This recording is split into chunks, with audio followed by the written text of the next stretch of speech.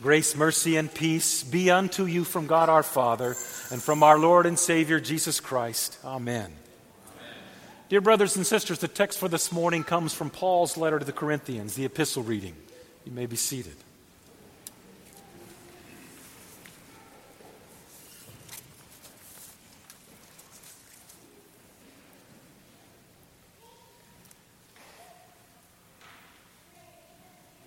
Though you witness change and decay, do not lose heart. Though your outer nature is wasting away,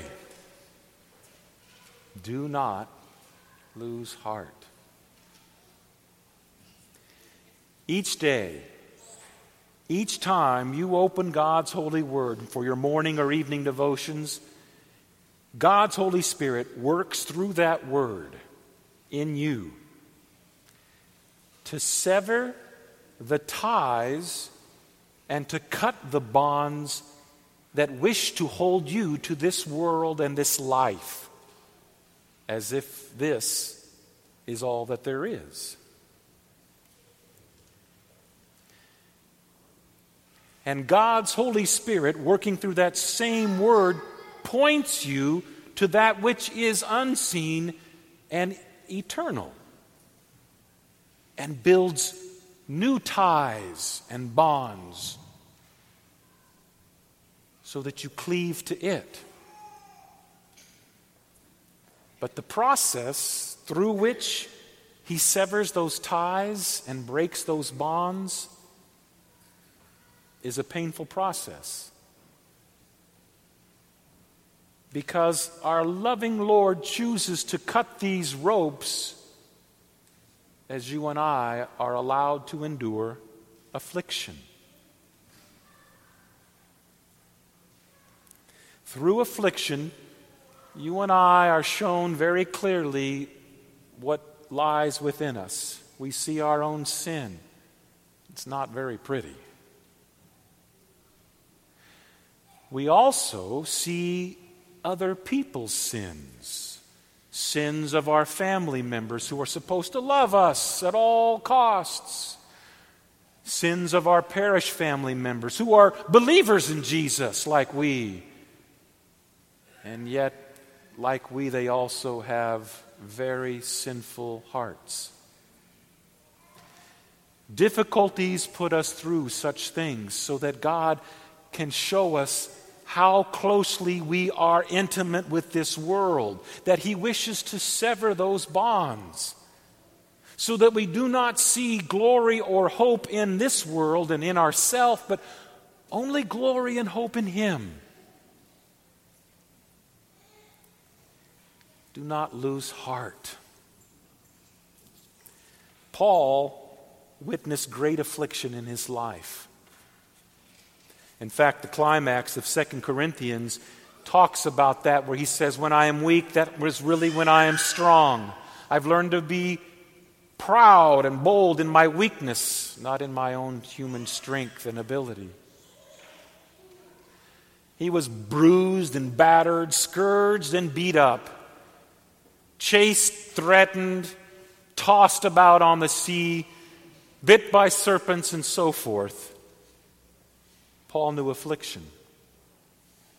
He had to go about, and we don't know for sure, but odds are that he had to have run into kin or family members of those whom he imprisoned and or those whom he stoned for the sake of his Judaism.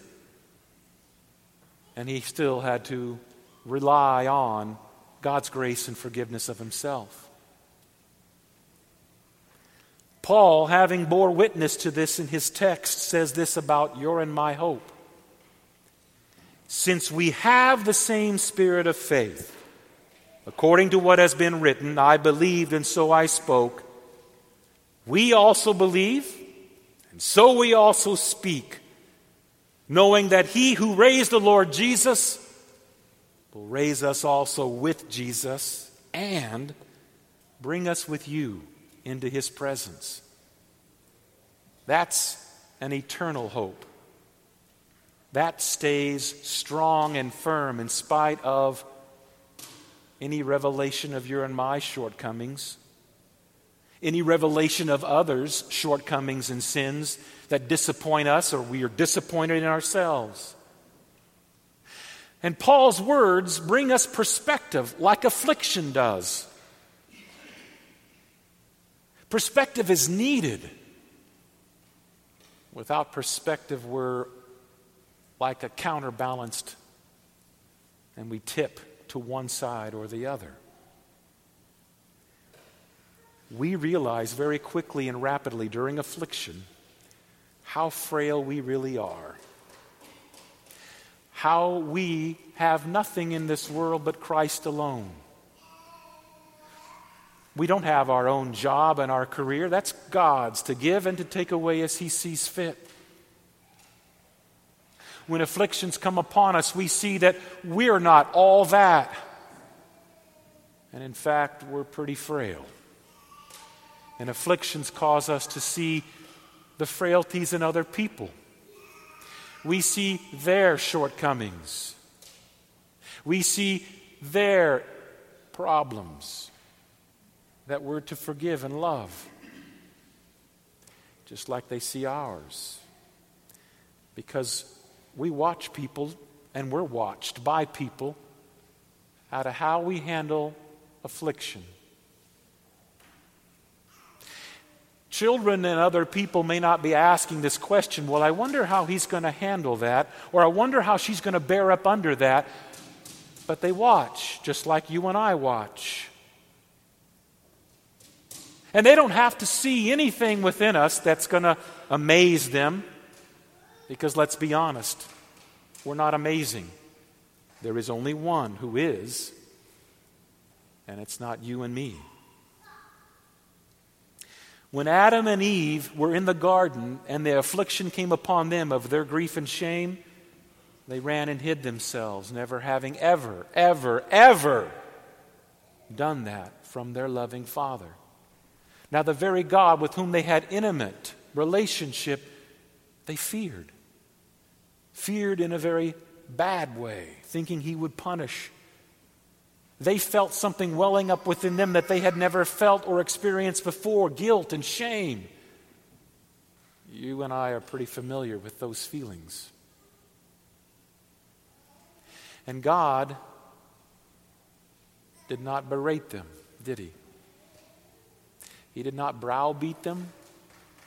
He just asked, "Where are you?"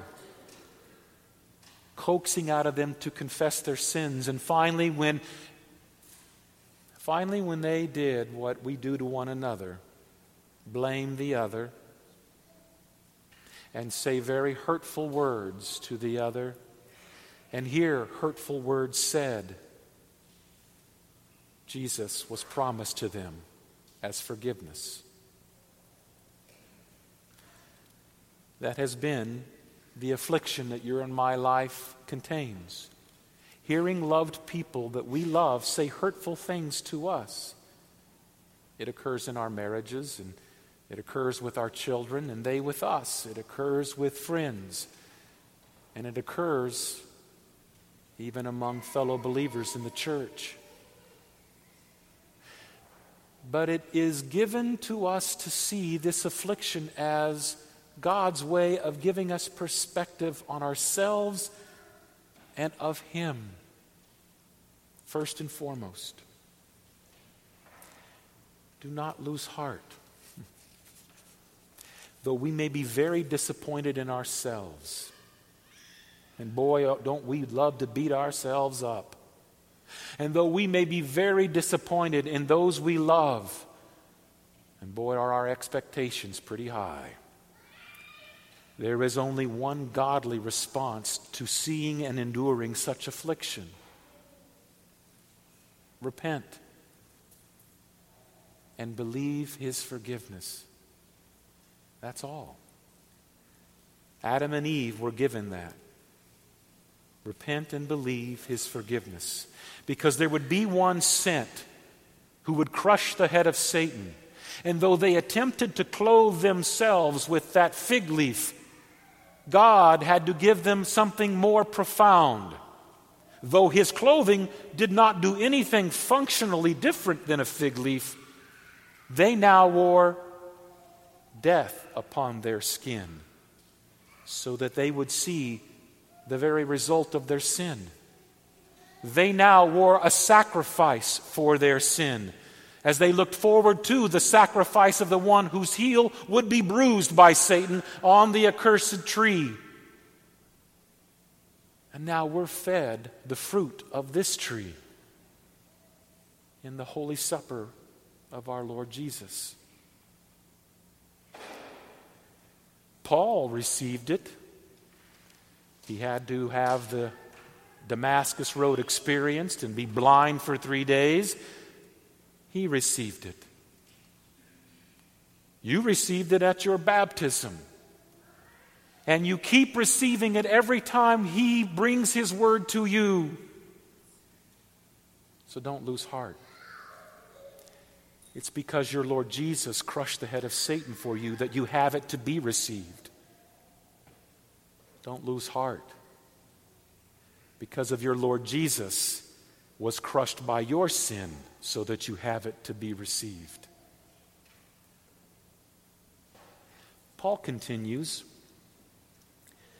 your inner nature is being renewed day by day, in the same way that your outer nature is being severed and it's painful through affliction.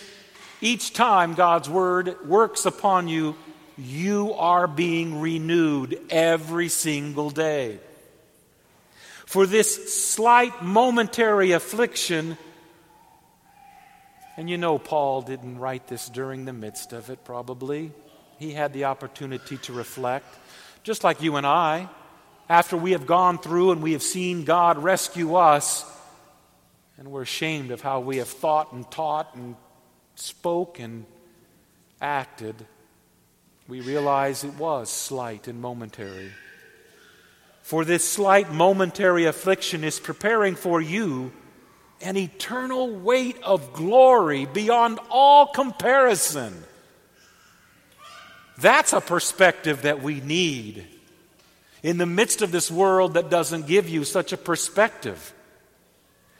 He continues, you look not to the things that are seen with your eyes, but to the things that are unseen. And you could add that you have heard. For the things that are seen are transient. New cars get scratches and dents. New couches get rips and tears. New bodies get scars and break down. That is the transient world. But the things that are unseen, the things that God is planting in your ear right now, the things that He will lay upon your lips and feed you, those things are eternal. And they will be what you are raised up with, as He said at the beginning of this text. Notice our Lord Jesus Christ in the gospel reading. His own mother, brothers, and sisters call Him out of His mind. That had to have hurt, but our Lord bore it for you. For all the times that words have been said to you, and more importantly, all of the times that you and I have said those words, He bore them in love and still gave them forgiveness. So do not lose heart. The psalmist wrote, many are the afflictions of the righteous, but the Lord delivers him out of them all. If we could see an account of Adam and Eve's life after this discussion, all the intricacies of how they had to deal with it and wrestle with the afflictions, boy, what an interesting information it would be. But instead, God gave us the information from Paul, how he was from this persecutor of the Christian faith to an embracer of the Christian faith, and had to live through his own persecution and difficulties, had to wrestle with the perspective that God brought to him through His Word. and had to yield to the Lord of his body and soul. But ultimately, there it is on the cross, and we have all the intimate details of him enduring it for us, so that you have forgiveness, and you have hope, and more importantly, you have perspective in this world. Paul goes on, "For you know that if the tent, which is your earthly home, is destroyed, we have a building from God, a house not made with hands, eternal in the heavens, waiting for you. Many of your loved ones are already resting and rejoicing there, and we will greet them or be greeted by them upon our entrance. And every infliction endured by our Lord Jesus is so that he can say to you, 'There is my brother, there is my mother, there is my sister,' because you do the will of God." What is the will of God? The will of God is to repent and believe his forgiveness. That perspective can be given, endurance in your affliction, and so that we don't lose heart. He said earlier, we have this treasure that God has given us in jars of clay. And the reason we have this treasure in jars of clay is to show that the surpassing power belongs to God and not to us. Another tie severed with this world. Another chain broken so Satan cannot bind us again. Jesus said this, or this was proclaimed about Jesus in the 71st Psalm, but it applies to you.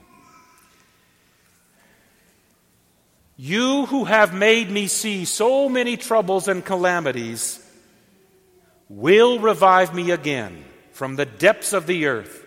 You will bring me up again. You will increase in me greatness and comfort me again." Jesus was brought up from the earth. He was raised for you, just as you will be brought up from the earth, and you shall be raised. And this world and all that tries to bind us to us will finally be cut. Do not lose hope. Do not lose hope. In the name of Jesus, amen.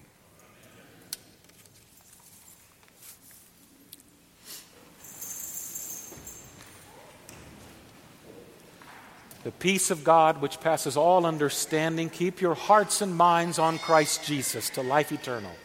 Amen.